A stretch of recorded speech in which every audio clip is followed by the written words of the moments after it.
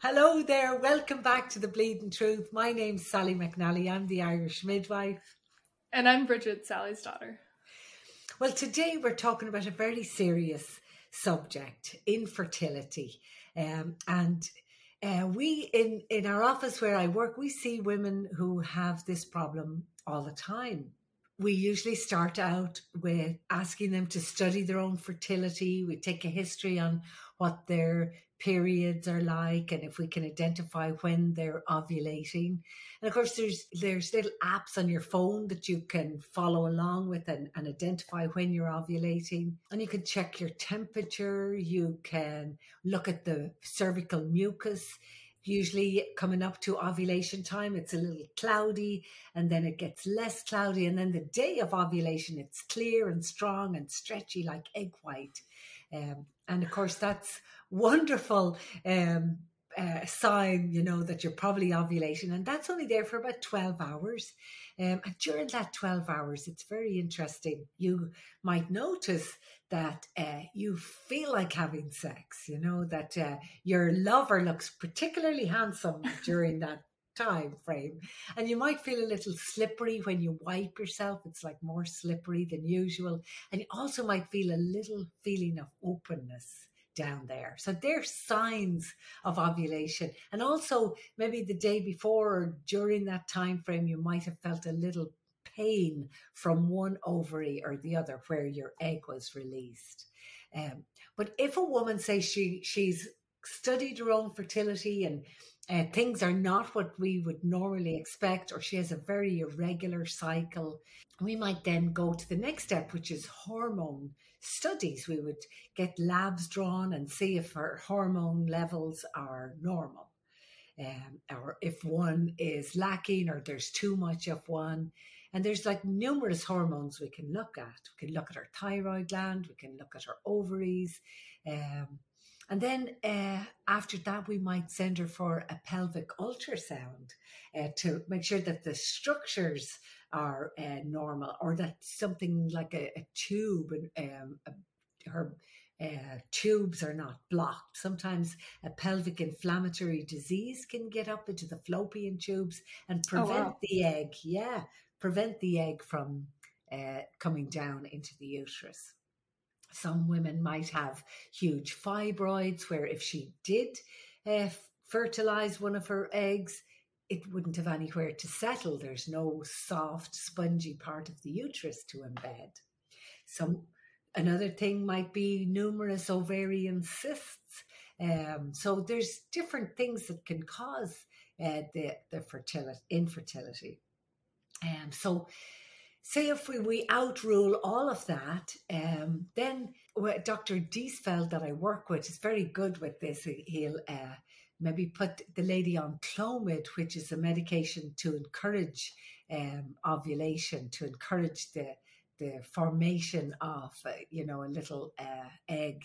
The next step would be to study we sometimes actually study the man's or the partner's sperm at the same time as we study her hormones to make sure that the sperm Maybe it's not her. Exactly. To make sure that the sperm count is, adequate. Mm-hmm. I have a funny story from Ireland. I remember when I was working in the gynae clinic over there, I worked with a Dr. Neary, and Dr. Neary used to be a joker, he was always playing jokes on us. But we got him back, and I'll tell you about that another day. But this day I was kind of a new student midwife, and he was doing fertility this day. And the woman was in the clinic, and he handed me a little bottle, like a urine specimen bottle. And he said, go out to that van that's parked in the car park and tell that man that we want a specimen of his sperm. So out I went, and this lady, she was one of the travelers. Sometimes we used to call them the tinkers. And they, traveled around in these caravans, and they, but usually they had huge families, 12, 13, 14 children. The caravan was like full of children. And this couple had no children. Oh. Yeah. So they were tinkers. So I went out to the van and I knocked on the window and he pulled down the window and I said, the doctor says he needs a specimen. And I'm holding my little cup. And he said, a specimen of what? And I said, a specimen of your sperm. And he blew up. He exploded. He started shouting at me and cursing Oh at my me and gosh. that it wasn't him and get that woman fixed for him quick and all of Oh. this. And I just turned around and I walked back into the clinic terrified. And when I went back in, there they all were standing at the window, bursting laughing, including Dr. Neary. They were laughing at me because it was like one of those tricks you'd play on the new nurse. Very funny. They knew he was going to be blowing up about it. Yeah. Oh, man.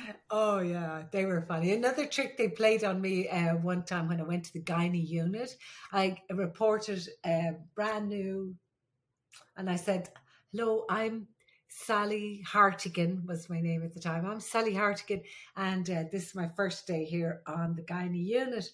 And they said, oh, good, you're here. Go to the lab and ask for some fallopian tubes quick. And I didn't think. And I ran to the lab and I said, they need some fallopian tubes quick. I don't think you could get those in the lab. Oh, yeah. So that showed how much I was paying attention to the anatomy. The next thing we would do after the Clomid, once we get a good egg, and she's ready, she's ovulating, we're sure she's going to ovulate, we can try insemination, artificial insemination, which is to bring the couple in and to get a fresh specimen of sperm and to spin it with a special solution and then inseminate that in to the uterus. And it's very easy. It's kind of like a procedure, like a pap, and it's like a little pipette, and it's very easy. And some of the ladies might think, oh, it's so invasive, but it's honestly, it's very quick. It's very easy. And we usually get her to totally relax, her body and her mind, and to visualize, the egg and the sperm coming together inside her body. And we do like a little, meditation and visualization with her. Mm-hmm. Yeah, so that's very exciting then when she comes back, next month pregnant, and it's all very exciting for the whole office. So then after that, so a lady might go for that a few times, and if it's not successful, then of course she'll go to fertility specialists who would then do in vitro fertilization. So they would create an embryo in the lab and then insert that embryo into her body. And that's our conversation today with this wonderful patient of mine, Nicole. She's so sweet, and she's been through this long journey of infertility, and she's willing to come and share her story with us, and in the hopes that it can help women out there who are trying to get pregnant and inspire women to, keep going, that hopefully, yes, that they will be successful like she was. And so thank you guys for tuning in to another episode. Please like and subscribe if you get the chance. And if you're on Apple listening to us there or on Spotify, please make sure to leave a review as well, because that really helps the podcast out. So thank you guys for the support, and let's get into it. Yes, thank you. And today we have a very special lady joining us, a powerful woman, Nicole Eberhardt. She is a Ventura yoga teacher here at Grassroots. She is the owner of multiple small businesses and just recently opened a brand new shop, and we're all going, yay. You'll have to tell us all about that, Nicole. Yes. But especially we wanted Nicole to come and talk to us today about a subject that can be so painful for some women, infertility. Nicole, would you like to share your journey with us today? We would love to hear it. Yes, I would love to. And I may get emotional because it is an emotional thing. I already am. Oh, That's yes. exciting. We'll work on that. Yes. So I do want to say that my journey is like no one others. So like anything that my doctor had me doing, I should say doctors because there were multiple, had me doing is going to be very different from protocols or experiences than others. No one infertility journey is the same as the other. Yeah. And one beautiful thing I will say before I start is that the friendships I have gained through this journey are incredible. While no journey is the same, there is a tribe of women out there, and it is just it's a beautiful thing. I mean, where do you start? So my journey started, I mean, when you get your period, right? And I have always had awful, just not good periods. And I've sort of struggled with that my whole life. No diagnosis on why or how, just the solution of good old birth control. And when I got into my 30s, I made this awful joke my whole life. If my periods have always been this awful and I find out I can't have kids, I'm going to be really mad. Oh. What way do you mean awful? Like painful? Or Oh, great question. Very heavy and very long. Painful. Yeah. Okay. Yeah. Like prescribed Motrin, higher doses of Motrin to try to help. Super ultra plus tampons my whole life. Wow. Yeah, and long, unfortunately, very long.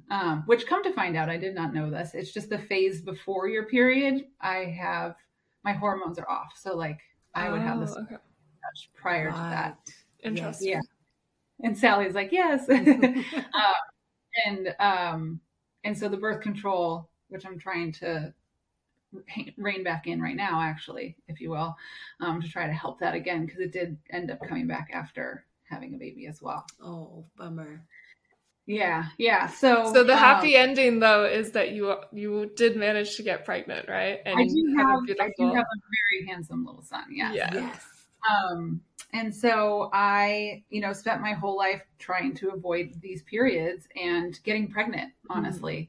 When I met my husband, we always talked about having a big family. We talked about adoption. We talked about families. We talked about all of it. And, a year into our relationship, kind of recklessly, we said, well, if we get pregnant, I've been there 7 years and I'm 39. So I was 32, and so I said, if I get pregnant, I'm going to have the baby anyways. And he said, well, if you get pregnant, I'm going to be really happy. So we just sort of, about a year and a half into the relationship, stopped using birth control because I also wanted to rid my body of those hormones. Yeah.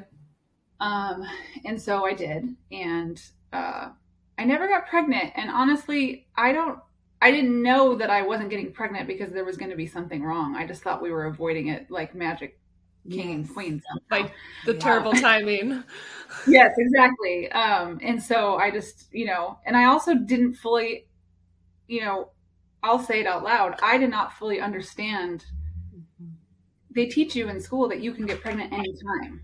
And really, it's not that window. True. It's not true. Yeah. That window is, especially as you get older, the window is shorter. Yes. It's very short. And so like, I remember before we got married, we had done the deed and I was like, I'm going to do a handstand, I'm going to put my legs up the wall. I'm going to do all the wives' tales, and none of them ever worked. And I don't know that I was ever doing those things at the appropriate time anyways, Right. So it wouldn't have worked. Yeah. No, it worked anyways. But like, you think you fully understand how it works until you start trying or until you start tracking and still you start. And I was seeing Dr. Diesfeld, the doctor that works in Sally McNally's office. And, actually I should start back. I was seeing a different gynecologist and she was like, all right, let's get you pregnant. Let's do some tests. And I went and had the blood work done and never got a call from the office to tell me about anything that the blood work had said. And so I called and this random lady pulls up the information and goes, oh yeah, everything looks fine. And I was like, okay, sounds good. And then month after month after month, because we had been married at that point. And so like month after month after month, it just wasn't happening. Yeah. And so I would call their office and say, can I please come see her? I need to understand what's happening. It's not working. And I would be in my fit of, despair essentially when I would be calling. oh yeah, we'll see you in 8 weeks, 12 weeks, etc. But I had already been going through this. And when you're going through this month after month, it starts to like really break you down. Mm-hmm. And so that's when I found Dr. Diesfeld. I had a friend who was going there and she was like, go see him. I think you'll like him. And so I did, and they repeated all the blood work and everything. And, you know, he did say some of your numbers don't look awesome, but they're not terrible, you know, so let's have you try a few more months just based on what he was telling me. So I did, and then it didn't work. And so he said, okay, let's do, since it's been an additional 2 to 3 months, let's do a saline ultrasound. And so that's where they go in with, we call her Wanda. Yeah. The infertility community calls her Wanda. She is a vaginal ultrasound, and it's like a wand, a giant wand with a condom on it. And I have had so many of those in my life. I thought they were normal for women, and now when I speak to other women about things, they're like, "Oh, I have to have that awful thing," and I was like, "I thought everybody had to have those." Turns out it was just me. And so for the saline ultrasound, they put water inside of your vaginal canal into your uterus, and then they put Wanda back in so that they can blow everything up because your uterus is naturally closed. Mm-hmm. Please, Sally, if I have any of this wrong, correct. It's great. It's perfect. Okay. And so the saline makes it go like this, and then you can see what's going on in there. Yeah. And so when they did that, they saw that I had what they call synechia, and it's scar tissue that's connecting the sides of my uterus together to. Oh, wow. Yeah. And so Dr. Diesfeld said, let's go in and we'll remove it. My husband and I called it the slingshot. So like when he would ejaculate, it would just slingshot it back out. So it never made it into the uterus. Oh my gosh. Yeah. So we had that done in January. I had the saline ultrasound in November, and then in January we did the procedure. We wanted to wait to after the new year because I bumped my insurance up because I could tell some things were going to be needed. And so I got the procedure done like literally like January 3rd or something, and he removed all of the scar tissue, and it's not endometriosis. That's different. Right. So this usually comes from either abortions or miscarriages. And I had never had an abortion because I had never been pregnant that I knew of. And he did say that there may have been chances that I was having miscarriages that I didn't know I was having. Oh, wow. Yeah, because that's where they found where those two for that to come from. And again, like I said, I hadn't had an abortion and I didn't know that I was having miscarriages. So they removed it, and he was like, let's have you try a few more months. So I tried a few more months, and that's when Sally McNally came on board to the office. And I showed up bawling my eyes out, and he said, actually both of them said to me, what do you want to do next? And that's when they offered the IUI. So IUI is essentially artificial insemination, but with your partner or adopted sperm. So it works really well with like LGBTQ families as well, because they can adopt the sperm and then choose the mother and go from there, or adopt an embryo, which is a whole nother thing. And so we did 2 IUIs with Dr. Diesfeld. Sally was there for them. I thought she was my good luck charm because she's the Irish midwife, and I was so happy to meet her. And she was my Irish good luck charm. Those 2 just unfortunately didn't work. And so he said at that point, it was time to go seek additional help.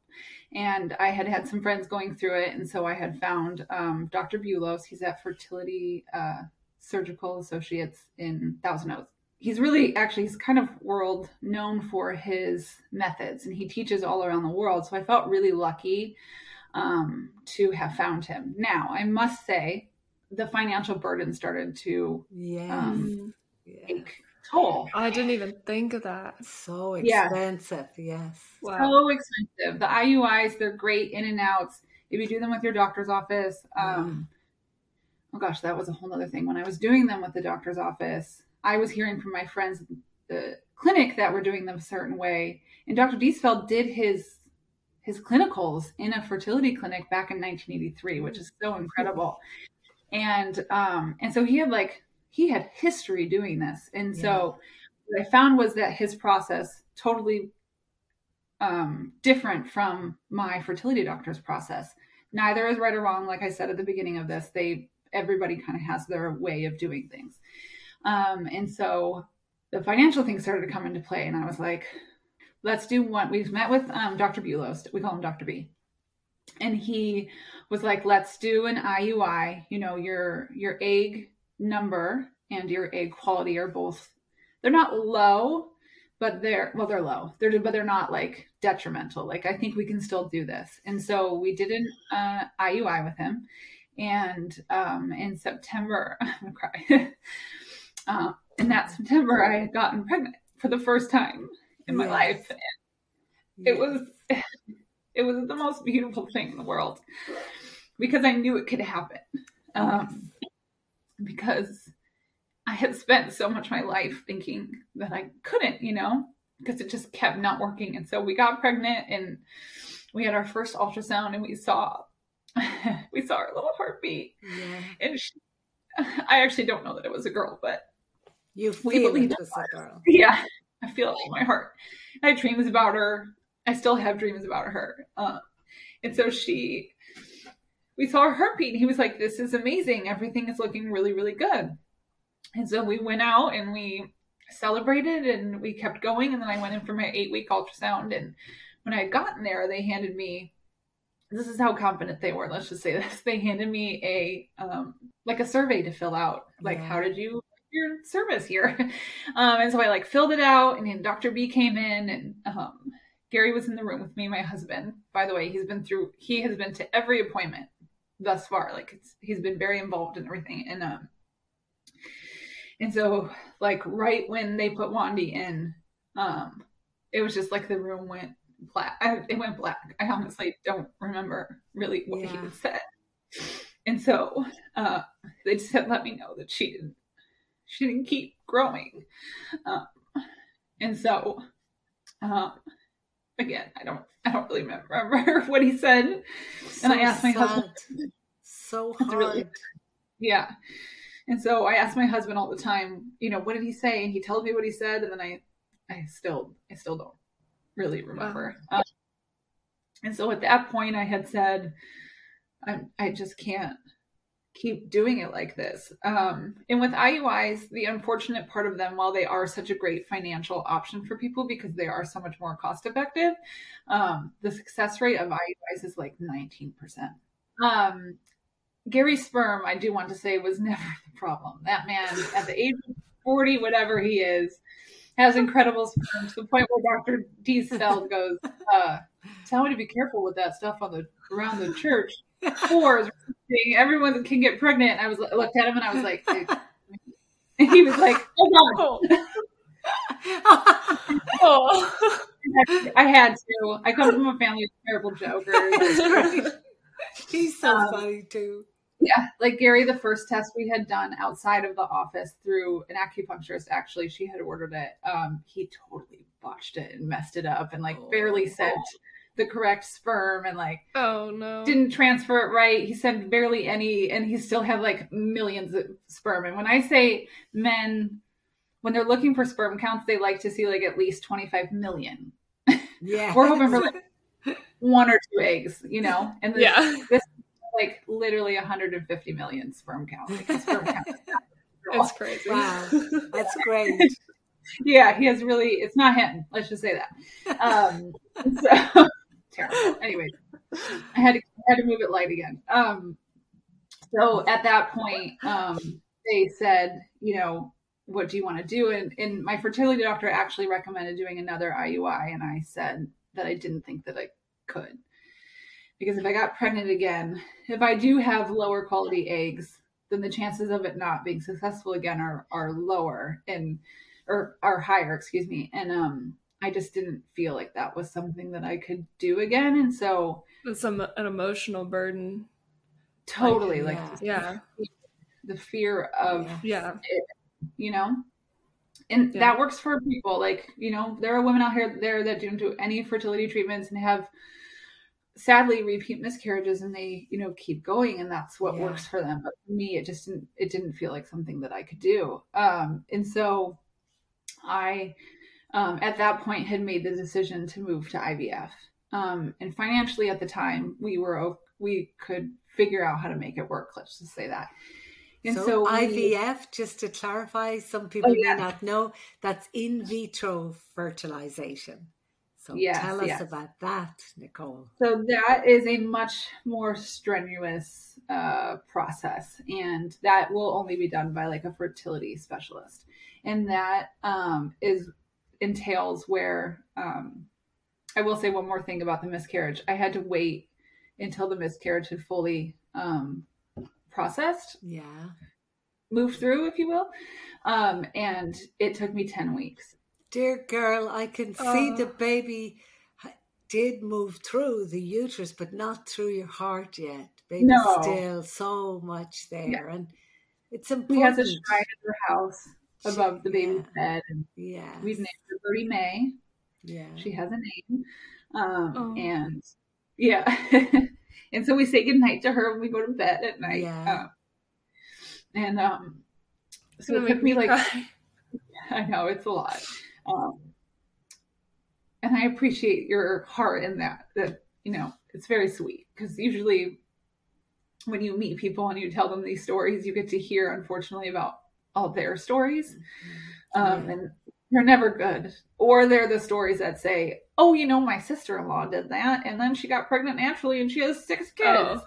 You're like, I did that. I took breaks. I stopped trying. I drank more wine. I ate raspberries. I put the thing in the corner of the baby shoes in the corner of the room. I did all of the things, and they didn't work, And so we had made the decision to go to IVF at that point. And it took, I wasn't able, we lost Birdie May on October 9th. And I found out I was pregnant with her on September 18th, and we lost her on October 9th. And so he decided to not do, and this can be sensitive, so if it's something that we don't want to talk about, just let me know. He decided not to do a D&C. He thought with the way that she had progressed from the last ultrasound, that it was something that my body could do naturally. Right. And so what is a D&C?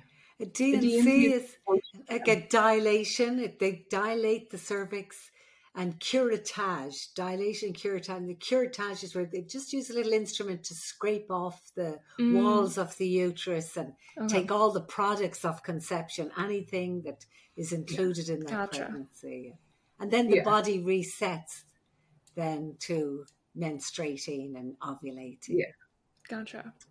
And so I had to take abortion pills. And I know that's a sensitive thing right now. But if not, my body may not have processed what it needed to do to rid those products, as she calls them. And so I got the pills and decided I wasn't going to do it until the next day. And I went to get a facial that morning. I had the appointment, and I texted her beforehand, and I was like, there was something you can't do when you get a facial when you're pregnant. It's like an electromagnetic thing to help clear out your pores or something. Oh, yeah. And so I texted her beforehand just so I could rip the Band-Aid off, so I didn't have to tell her while I was in there. I said, you can do that while I'm there. And then she just, sent her beautiful text message, and I went in. And it could take a long time. That's why I couldn't do it after the ultrasound I had, because it was later in the day and the pills didn't come. And so I went and did my thing, and in the morning, and then like the next 4 days was just like, it was, I don't know. I don't really remember. I mean, I unfortunately remember it was awful, but Gary stayed home with me for the 4 days, and we just were in the house while I dealt with it. And then it took like so we lost her on October 9th, and I wasn't able to do the IVF process until December, like mid-December. That's how long the miscarriage had taken for me. Wow. And it was continuing. That's why they didn't just stop it. It was progressing. It was just slower. Mm-hmm. and I was actually just talking to a friend. I had gone in and I had to do blood draws like every couple days. And with one of the blood draws, it was Halloween. And the girl comes in, and I was anxious, like every blood draw, because I just wanted to see those numbers at 0 so that I could move on in my process. And she could tell I was nervous. And she said, "Did you already test?" And I said, "Test for what?" And she said, "Did you take a pregnancy test this morning?" And I was like, I'm not here for a pregnancy test. I am here to see if my HCG is lowering because I had a miscarriage. And she was dressed as taco sauce because it was Halloween. She was dressed as taco. Yeah. And I was like, I have to tell taco sauce that I had a miscarriage. Oh. I was just like so upset because like, why couldn't she have just looked at my chart? You know, like it would have been in there. And they do HCG tests there 100 times a day. And so like, why can't you just take the moment to look, or just don't comment? Don't ask if they've taken a test. Did she say sorry or anything about that? Or yeah, she did. Yeah, she did. But I did talk to the head nurse about it. I was like, this is something that if that would have happened a week or two earlier, I probably would have lost it. Yeah. But each week gets easier and each day gets easier. But as you can see, it's still so raw. It's right there. It's right there. Yeah. Right at the surface. And so in December but it's also, remember, Nicole, it's love in a different form. It's love. Yes. And I get to carry her with me always. She was part of my body, and my body has changed because she was part of me. Or is part of me. And she brought the good news. You really can get pregnant. Yeah. She brought that good news to you. She did. And so I have learned to be like very grateful for her and what she was able to give me. Started the IVF process, and in my protocol, I can't even list off, to be honest with you, I can't even list the medications, but you take a very large amount of hormones. Some of them are to make it so that you grow multiple follicles, which will then hold your eggs. And then there are the ones that follow that have you sort of hold on to that quantity of eggs and let those ones grow and mature. So the way that my doctor does it is he believes is there's quality in quantity, not quantity in quality. That's not the right saying, but like he's not trying to make everybody get 75 eggs or 30. You want like 2 or 3 good. Yes, strong. Exactly. Yes. So he had seen my follicles and said, I think we'll be able to get 9 or 10. And so my husband, praise him, he was a EMT. So although I never had to give myself not one shot, he did all of the shots in my stomach, and you alternate from side to side, and you pinch it, you ice it, and he did it all. He did it all for the IUIs, and he did it all for IVF as well. And so, and there are like a lot a day. And mind you, this is mid-COVID. This is all wow. I lost the baby in 2019. And so in January or in December of 2019, we started our IVF protocol. And there's over a few weeks, and you go in what feels like every day, and you get scans to see how the follicles are developing. And that's when they start to change the protocol. So, and they're all human growth hormones. So like it's to get your follicles to grow. It's to suppress your hormones. It's to get them to go back up. You're like constantly fluctuating with the different types of meds. And for me, I was just on the hormones. I wasn't on any intraploid infusions, any of that stuff. It was just mostly just the injections. And were your emotions very volatile at that time? You know what's very interesting, Sally, is they weren't. It was like I had almost it was like they were balancing me to do their job.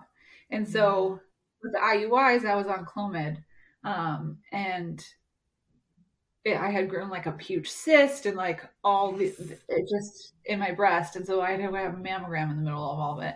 Oh, wow. It's good to know that I'm clear because I am older, so it's all good. And then the Clomid, everybody was like, the Clomid's so awful, but it just really wasn't that bad for me. And that's the one that they give you just to grow your follicles before an IUI. There's that one and another one that they use for breast cancer. And it starts with an L, like Lupron or something. I don't know. Do you know the other one? I don't know. We did the other one with my IUI for Dr. B, the breast cancer drug. And so it was interesting to see how those two affected me differently. But honestly, that those meds and the meds for the IVF, I didn't feel so roller coasty like a lot of women feel with those meds. The med that actually messed me up was estrogen, which I'll talk about when you get on that, but like that one got me. And so what happens is you get monitored, and then they'll go in and they'll do a retrieval. And when you do a retrieval, you go under. And prior to that, you go under. No, just kidding. You go under for the retrieval, and they'll also do a biopsy during the retrieval as well of your uterus, of the lining, to make sure that it's healthy to carry a baby. Gotcha. So to do that, and I'm sure I'm going to miss parts. Just everybody out there, just know that I'm going to miss things, because this is going to help so many women. You know, honestly, this is so good. I'm learning so much too. I don't know any of this. So yeah. They go in and they do the retrieval, where they go in with a tiny catheter, and they pull out from the follicles your eggs. And so he had found 14, but only 10 were mature enough to move through the process. And so they take the sperm donation from the partner or the adoption, and they marry it with the eggs. Now there's two different ways that they can do it. They can put it into the petri dish and put the egg with sperm, and the sperm can do its job that it would do inside of the uterus there in the petri dish. Or they do what is called ICSI, where they inject the sperm into the egg. So they take the tiniest of needle with the sperm loaded up, and they inject it into the needle or into the egg, and then they essentially force it to happen. So we had 8 embryos that we had decided to send off to genetic testing, and it takes about 2 weeks. And so right at the end of that 2 weeks was New Year's Eve, or the New Year's weekend, and Gary and I were like, I think we got to get out of town. But it was mid-COVID. And so we found this little place up in Santa Ynez, and we watched all of the Star Wars movies. And we just waited for Dr. B to call and let us know the results from our genetic testing. Now, I will say genetic testing, it does test for a lot of things, but there are things that are new genetic disorders that they don't know about yet, or can't test for, or don't know what to look for in the test. And so it's not a perfect process, the genetic testing, but it really does help you understand the embryos that you have, the quality of them, and then where to go from there. And so it was something that we chose to do. So we got the call. We were in Santa Ynez, this little house, and we found out that we had 2 healthy embryos out of the 8. So it's interesting to know that you can go from this plethora. And if I hadn't tested them, that would be 6 additional chances for a miscarriage. And oh, wow. Yeah. Because there was something very genetically wrong, unfortunately, with all 6 embryos. To the point where it was like Down syndrome, trisomies. One they couldn't gender. It had been that not good. And so they can actually look for the gender as well. Yes. And you can choose not to know, and you can choose to know. And at that time, for some reason I said no. I didn't want to know the gender. And my husband was like, we don't? And I was like, no, I don't want to know. And so, we finished up our vacation, and we were happy to know that we had gotten 2. And there are women who go in with all 8 and find out that all 8 are genetically normal. You really don't know. I have a friend who retrieved 7 eggs. She got 3 embryos to day 5, and all 3 tested healthy.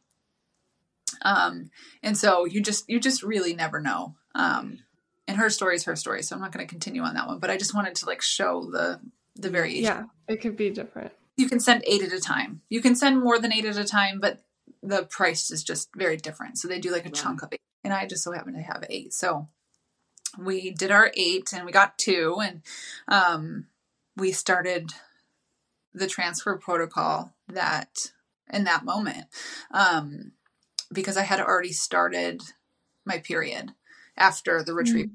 And so they said, we may not have your results in time, but we're confident that you at least have 1 or 2 that will be healthy. So we can at least start with the transfer protocol, or we can wait until your next cycle. And I was like, get me pregnant.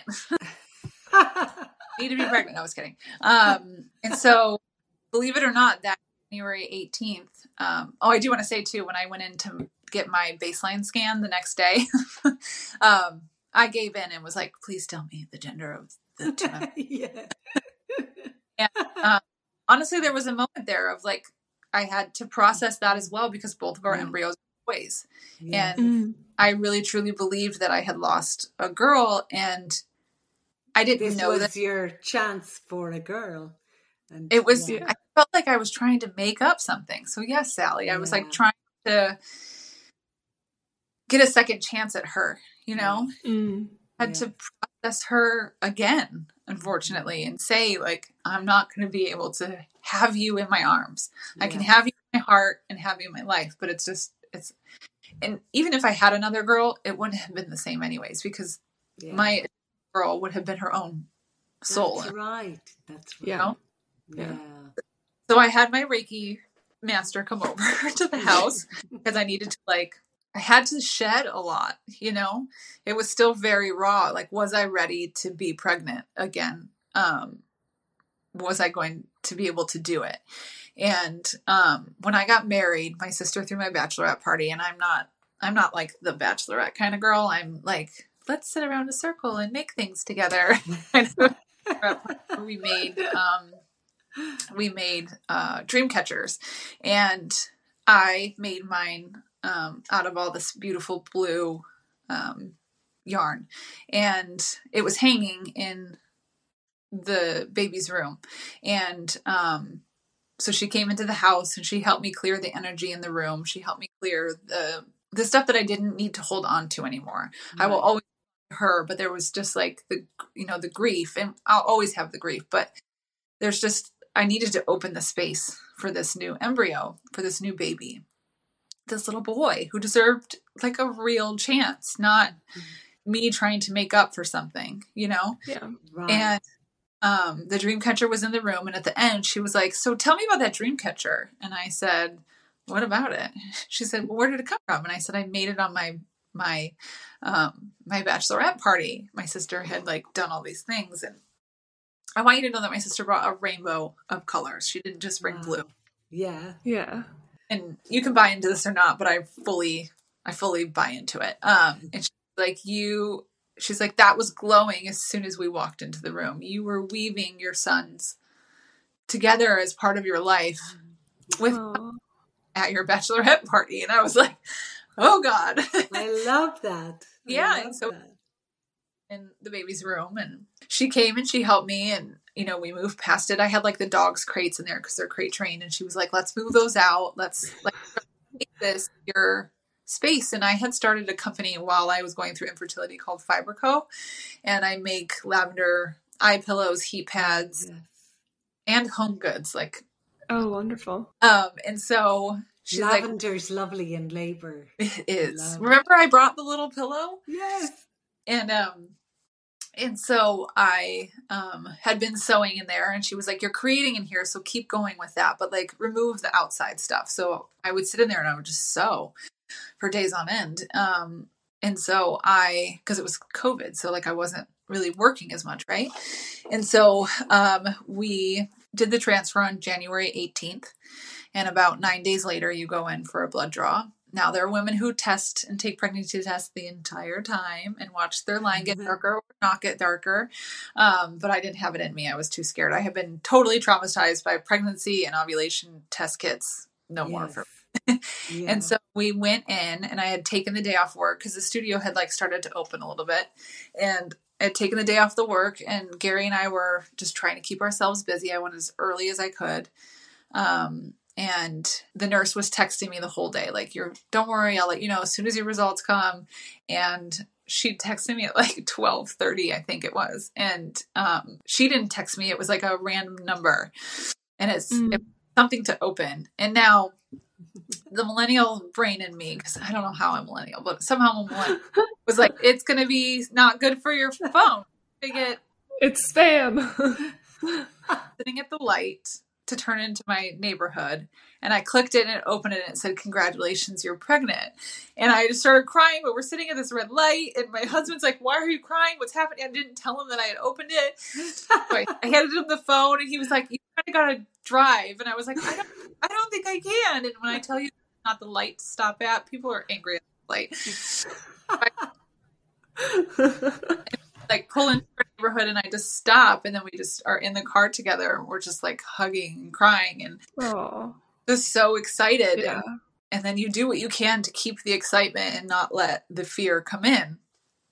And part Such of our beautiful moment. It really was. If only every baby could be welcomed like that, huh? It's so great. Yes, that's the hard thing with infertility is you hear these stories of, babies who aren't welcomed in that sort of way. And, it's not to say that their stories don't matter. It's just, that's what's so hard is, I had to pay upwards total of everything altogether. It was like all the treatments, all the acupuncture, all the doctor's visits, everything was like $35,000 to have this baby. Wow. Yeah. Wow. IVF in itself is around like 25 to 30. Yeah. You go through your pregnancy and you just hope and wish and pray. And I remember our first appointment, I was like, I got this first appointment because I made it through the first appointment last time. And so I was like, I know that this will be okay. And there was also a comfort in knowing that he was genetically tested, knowing that I wasn't going to, because most miscarriages happen from a genetic disorder. It's your body saying, it's just not time. This isn't the right thing for you. And so your body will rid itself of that pregnancy. And so you just do your best to try to stay like positive and say like, my body can do this. My body can do this. Mm-hmm. I made it through the first appointment and it's COVID. So Gary can't come in with me anymore. Oh. And so they let him come to the transfer. I will say my Dr. B said, there's no way I'm letting my patient get pregnant without their partner. And so Gary's able to come. Great. And you get to watch it happen. They use a small catheter and they put it up. You take a Valium to calm yourself down.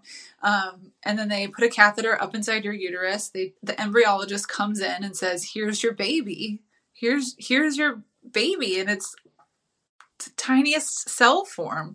And he was hatching at that point because our eggs do hatch. Our embryos do hatch. And never thought of that. I know, right? And I remember texting her after and going, my embryo was lumpy and other embryos I've seen aren't as lumpy. Does that mean something's wrong with him? And she was like, no, he has more cells. Like his cells are building up. And I was like, oh, okay, thank God. And so it was big from the beginning. Oh gosh. And so the 8-week appointment is when you graduate. And that's when I would have graduated with the last pregnancy as well. And so I did have a panic attack and I texted the nurse and I was like, can I please just bring Gary in with me? I'm not doing okay. And she was like, yes, absolutely. Just bring him in. So we snuck him into the room. And, I believe it was the same room that I found out that I lost Bertie Mae in. And so I was like sweating and it just was a lot. And so, he was great and we graduated and that's when we started seeing. Wow. It took me until about 5 or 6 months, until about viability for me to be like, okay, this is really happening. You are going to be, he is okay. That's so much stress. Yeah. Too, though. That's a lot of worry on your shoulders that whole time. Yeah, absolutely. And what about when you would feel him moving inside or when you could see him moving on the ultrasound? Yeah, each ultrasound just felt safer and safer. Wonderful, yeah. And every time he would move and I would just feel better. And, he wasn't, I had is it called anterior placenta? Yes. Yes, I had the one in front where you can't like really feel as much. Yeah.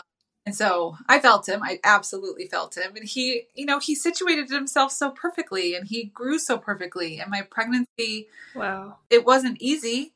I would give anything to be pregnant again. I loved it so much. I just loved having him. And there was a point with this where it became about becoming pregnant. And after I had had him, after he had come out, and there was that whole slew of stuff that happened, I had to like mourn not being pregnant anymore. There was like yes, the part yes, of where I had to be like, right. you did it, but you're no longer that. And while Right. you have a baby who is everything that you worked so hard for, you don't get to carry him and protect him inside of you. Or you don't get to hold on. You kind of have to let them out to go. wow, Yeah. wow. Because the real goal is to have a baby, but to Exactly. get to that, you have to get pregnant. And so your focus was on getting pregnant. And then once you were pregnant, you loved it. I loved Yeah. it so much. It's almost like when you want something so bad and you can't have it for so long, makes you cherish it even more. Exactly. Like, so much more. All babies are precious, but we're inclined to call your situation, we say, this is a precious baby. When we're talking to each other, me with Dr. D or with the other midwives, we would say, this is a precious baby, so that we know the language to speak with you, so that we don't come in and say, well, your HCG is blah, blah. We know how important it is to you. Yeah. Wow. It's kind of a sensitive situation. Very. But all babies are precious. But I did end up getting postpartum depression, and I didn't realize I had it until everybody around me was like, what's going on? And I remembered a picture of my husband and my son, Jameson is his name, together, and like not recognizing either of them. And I just had become so numb, and it was, my birth story was great. The after part wasn't so awesome, losing all the blood and everything. But, and Sally, you warned me, you said you've lost a lot of blood. We need to watch out for postpartum depression because of what your body has gone through. And Gary and I talked about it all the time. And I was like, no, I'm fine. No, I'm fine. And he, I didn't realize he was like, I don't think you are fine. And so I ended up going on meds, and I'm off them now. I've been off them for a while, and Jameson is going to be 11 months on the 3rd. Wow. Yeah. And when Sally says that he is a huge child, he's moving into 2T clothes. He's in the 100th percentile of everything. His dad is 6, to be honest with each other. So he's a large, but such a soft and loving, kind little man. He's just a little man, and personality is incredible, and he's a thinker. Like me, we went over to the family's house last night, and it takes him like a good 10 minutes to study everything and then feel comfortable and start playing. And I feel like sometimes we're like, why is he so behind? Meaning, why isn't he walking or talking or etc. because of his height? He's only 10 months old right now. But then also people are always like, why is he so, stoic? And I remember during the parenting classes, they said babies react to things in 2 ways. To stress. They either cry the heck out of things and scream their bloody head off, or they're like stoic. And that's what Jameson does. And I know that means that he's stressed. So I know that means that it's time to protect him. Keep him safe, keep him close so he's happy. It's just interesting and so beautiful to like learn all of these things about him and watch him be his own little person. And I thought the opinions during fertility were awful, but the opinions about parenting are really bad. But it is what it is. Honestly, it comes from like a place of love with people. So I don't get mad at anybody. I just have to I get asked almost daily, so are you going to have more kids? Even from people who know what it took to have Jameson. And we have another embryo, and we absolutely will transfer him. And while if it doesn't work, I will be incredibly devastated, I also know then that's our path for Jameson to be our only son, our only biological son. And, from the beginning, Gary and I have talked about adoption, but having a biological son or daughter, or they, depending on where they grow up in their life, was what was most important. So for those who are like, why don't people just do adoption? I just don't understand. There's something in a woman, if you want to carry a child, you want to know. Some women want to carry their own biological child. That doesn't mean that their adopted child will be any more, any less. Just like if we decide to go that route, I wanted to be pregnant. I wanted to carry my own son. I wanted to birth my own son. Mm-hmm. I want to hold my own son, so that's what I did. I think that's such an important point that you're making, because that's why you went through the journey, the infertility journey. And, it's easy for other women to talk to women like you and say, well, why don't you just adopt? There's lots of babies. But there's something about carrying your own biological baby. And of course, or even adopted friends who are adopting embryos because their eggs and their husband's sperm are not creating them, so they adopt embryos, and there's still that carrying aspect. There's still that mother situation, whether it's a biological embryo or not. And there are women who say, okay, well, I don't want to do IVF. I want to go and adopt. And I have mad respect for that. It was my choice that I really wanted to carry my own baby. And Jameson and I will now have that. I'm lucky enough to have that with Jameson. Yeah. Wow, what a story. What a journey. It's really, really amazing to think of all of that. When you think of all the different steps that you had to go through, from the early years of realizing this isn't happening the way we thought it would happen. No, yes. Right to laying in the operating room, seeing your baby being put in there, with the help of the doctors. It's so amazing.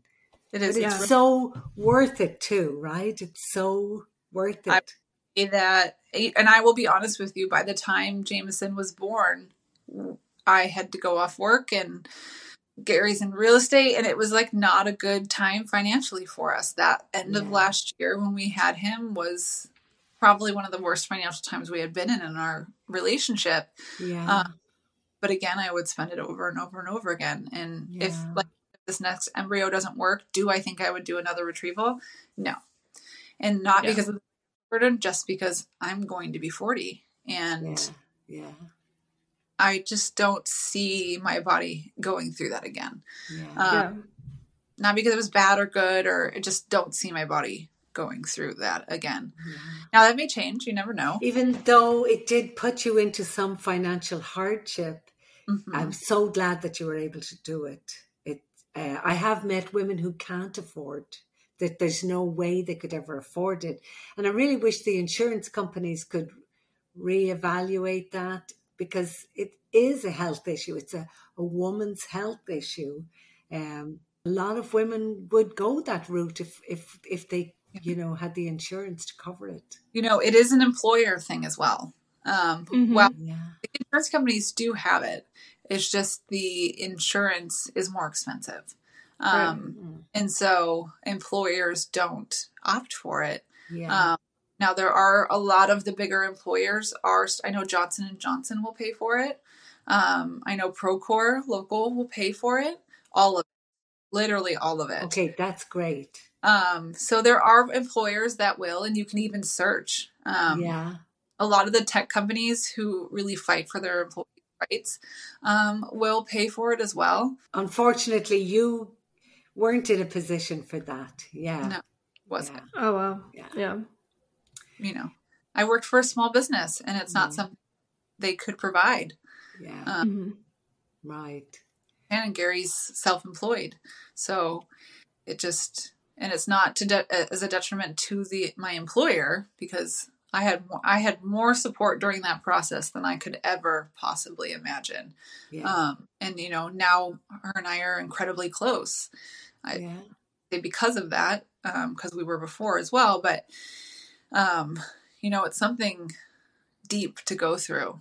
And there's a community in that yoga studio. And so everybody knew absolutely everything. And I wasn't broadcasting everything, but I definitely also wasn't hiding any of it. And so when I had been pregnant the first time, I shouted it out. But that also meant when I found out I had a miscarriage, I then had to tell everybody I had lost the baby. Right. Yes. That's hard. Yeah. Which then invites, for some reason, a lot of comments about other people's miscarriages. And when you're already sad, it's hard to take on that additional sadness. And while it does make it own, because it's 1 in 4 women, 1 in 8. Yes. 1 in 4, and it's 1 in 8 women who experience infertility. And those are only the reported births. So there are women having before they even make it to their 8-month or 8-week appointment, or 8 to 10 weeks. When do you usually see them, Sally? Is it 8 to 10? We see them at like 6 weeks. They come in when they know they're pregnant, and then we do an ultrasound around that 8 week. That's what it is. Yeah. But we think up to 10% of those early pregnancies are lost, and women sometimes don't even know they're pregnant. Yeah. And I do, have to go and tell women all the time, this pregnancy didn't make it. And it's so devastating because they're excited, just like you're describing. And it's so sad. And to go back into their community and their work and stuff, and they're grieving. They're in a state of shock and grief. And yet they're expected to get back to work like the next few days, or That's to tough. just get on with it. Sure, it was only just a tiny, but to them it was everything. They had all of the plans of a full, happy family life with that baby. And I understand your grief because I've seen it so many times in my patients, and I just want to reach through the screen and I just want to hug you so tight. Yes. My worry sometimes is that when we don't get over the grief of a loss, that it carries with us, and then we're overprotective of the baby that we do get. Yeah. I saw that in a sister of mine. She did have a baby, but it was a sudden infant death. And then the second baby, it was so hard because that's still around, it's like floats like energy. Didn't know that. Wow. Little bit, yeah. So that it's something that I'm not warning you about that, but I want you to not lay it on your baby's shoulders. Absolutely. That. Great. Yeah. You actually shared that with me, Sally, when I came in about the postpartum depression. Yeah. And I was feeling like I fully understood what you meant. And, I tell my yoga studio students, like, there's a generational trauma that passes from mother to child, mother to child, mother to child. And yes, I'm looking at her. Yes, Bridget. It's so true.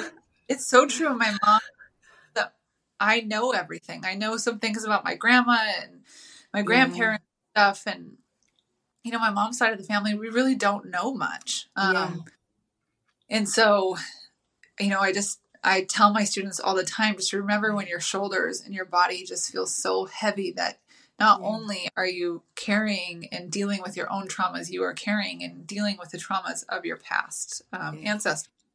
And so I appreciated that story so much because it allowed me to be like, this isn't Jameson's burden to carry. Yeah. And, Birdie Mae has become like a light in his room. I mean, even last night he's teething, so he's not sleeping well. I was trying to get him back down, and there was a flash of gold light in his room. And I cannot tell you where that flash of gold light came from. And, I believe it's Birdie. And I've woken up with seeing her over his crib. I've seen her over me. I've seen her. She has a thing above his bed that my little sister made me that says her name on it. And then I have her ultrasound picture there. And the little dream catcher is hanging in his window in his bedroom. And so, it's interesting because when I go over there, he grabs at it. He could grab at the drape. grab at everything else around him, but he always grabs at the dream catcher. Yeah. And so I say, like, good night, baby brother. And I say, good night, Birdie Mae. And, But, the postpartum hemorrhage was like a release. Now, now it's done. Whoa. Yeah. And But I had carried thoughts, and yes, the placenta getting stuck was, I think, a little bit of maybe me trying to hold on so dang hard to it. Yeah. But the thing that was when they took him, they had to remove the placenta, and it was almost going to be like a surgery, and I needed blood transfusions and all of that. I remember when they took him, there was a part of me that like sort of shut off, because I was afraid that he was being taken from me. Yes. And so like I had to like process that, and like it was okay. He was with Dad, it was okay, and I got him back. But losing that amount of blood was something else. So scary. Wow. Yeah. When he came to talk to me about the placenta and his entire arm was in me to remove it, I was a little bit like, okay, all right. God, it wasn't Dr. Diesfeld. That's all I have to say. He is a man, at least Dr. Nuss, because he is a smaller man. There was a process that I had to go through to when he was taken. It like, it really took me a little bit. But it's so symbolic, isn't it?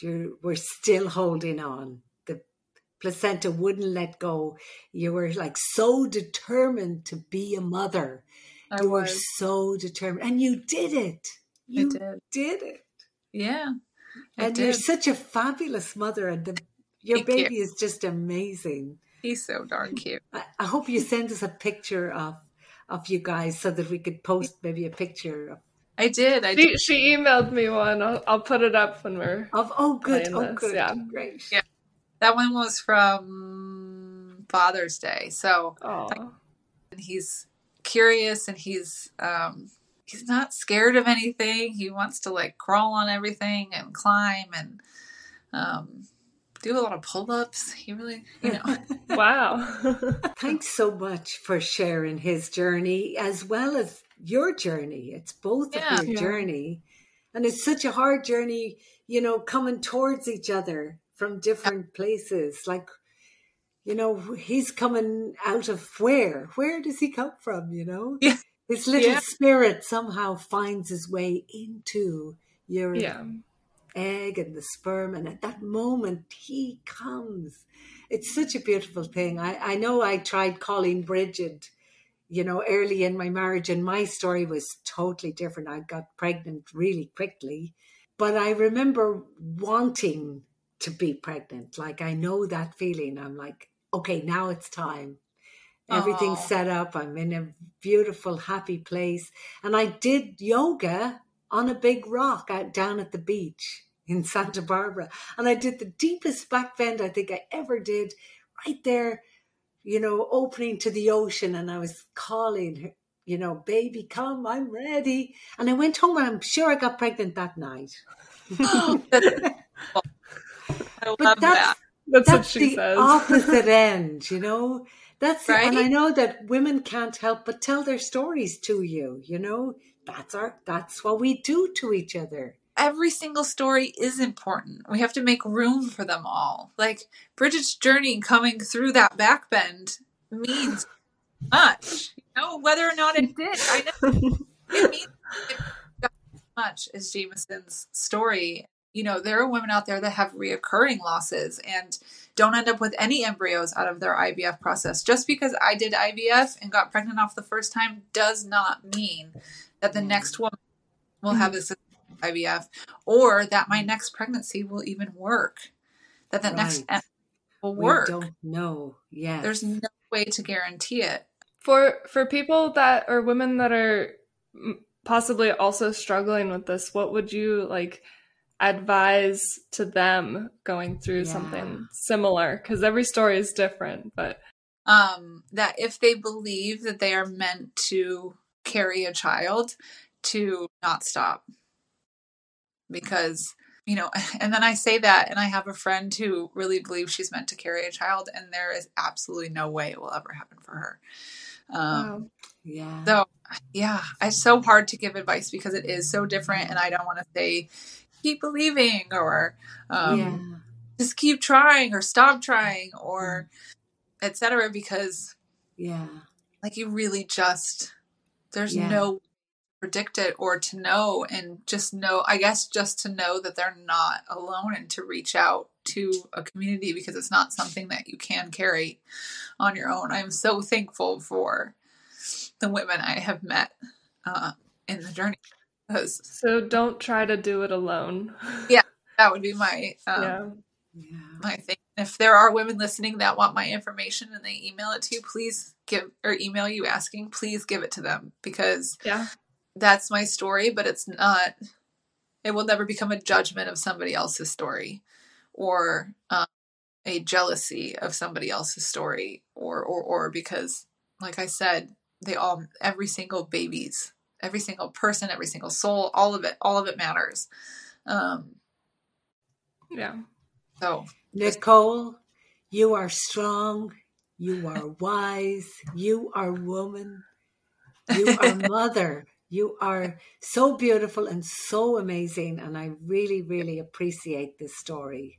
Thank you. Thank you so much. You've touched me deeply, and I have so many women with various types of stories, but you know, I am so grateful for this story. Thank you, and I'm going to share it with everyone. Thank you for being vulnerable with us and sharing it to, people that we don't even know who's listening. And I think that's really brave of you as well. Yeah. Thank you. Thank you. Us, all women, a platform to speak about our stories, because that is what helps. So thanks again for listening. We really appreciate it. And if you like what we're doing, give us a bit of a review on Apple. That would help us so much. And if you come across a subscribe button, press the subscribe button. It doesn't cost you anything.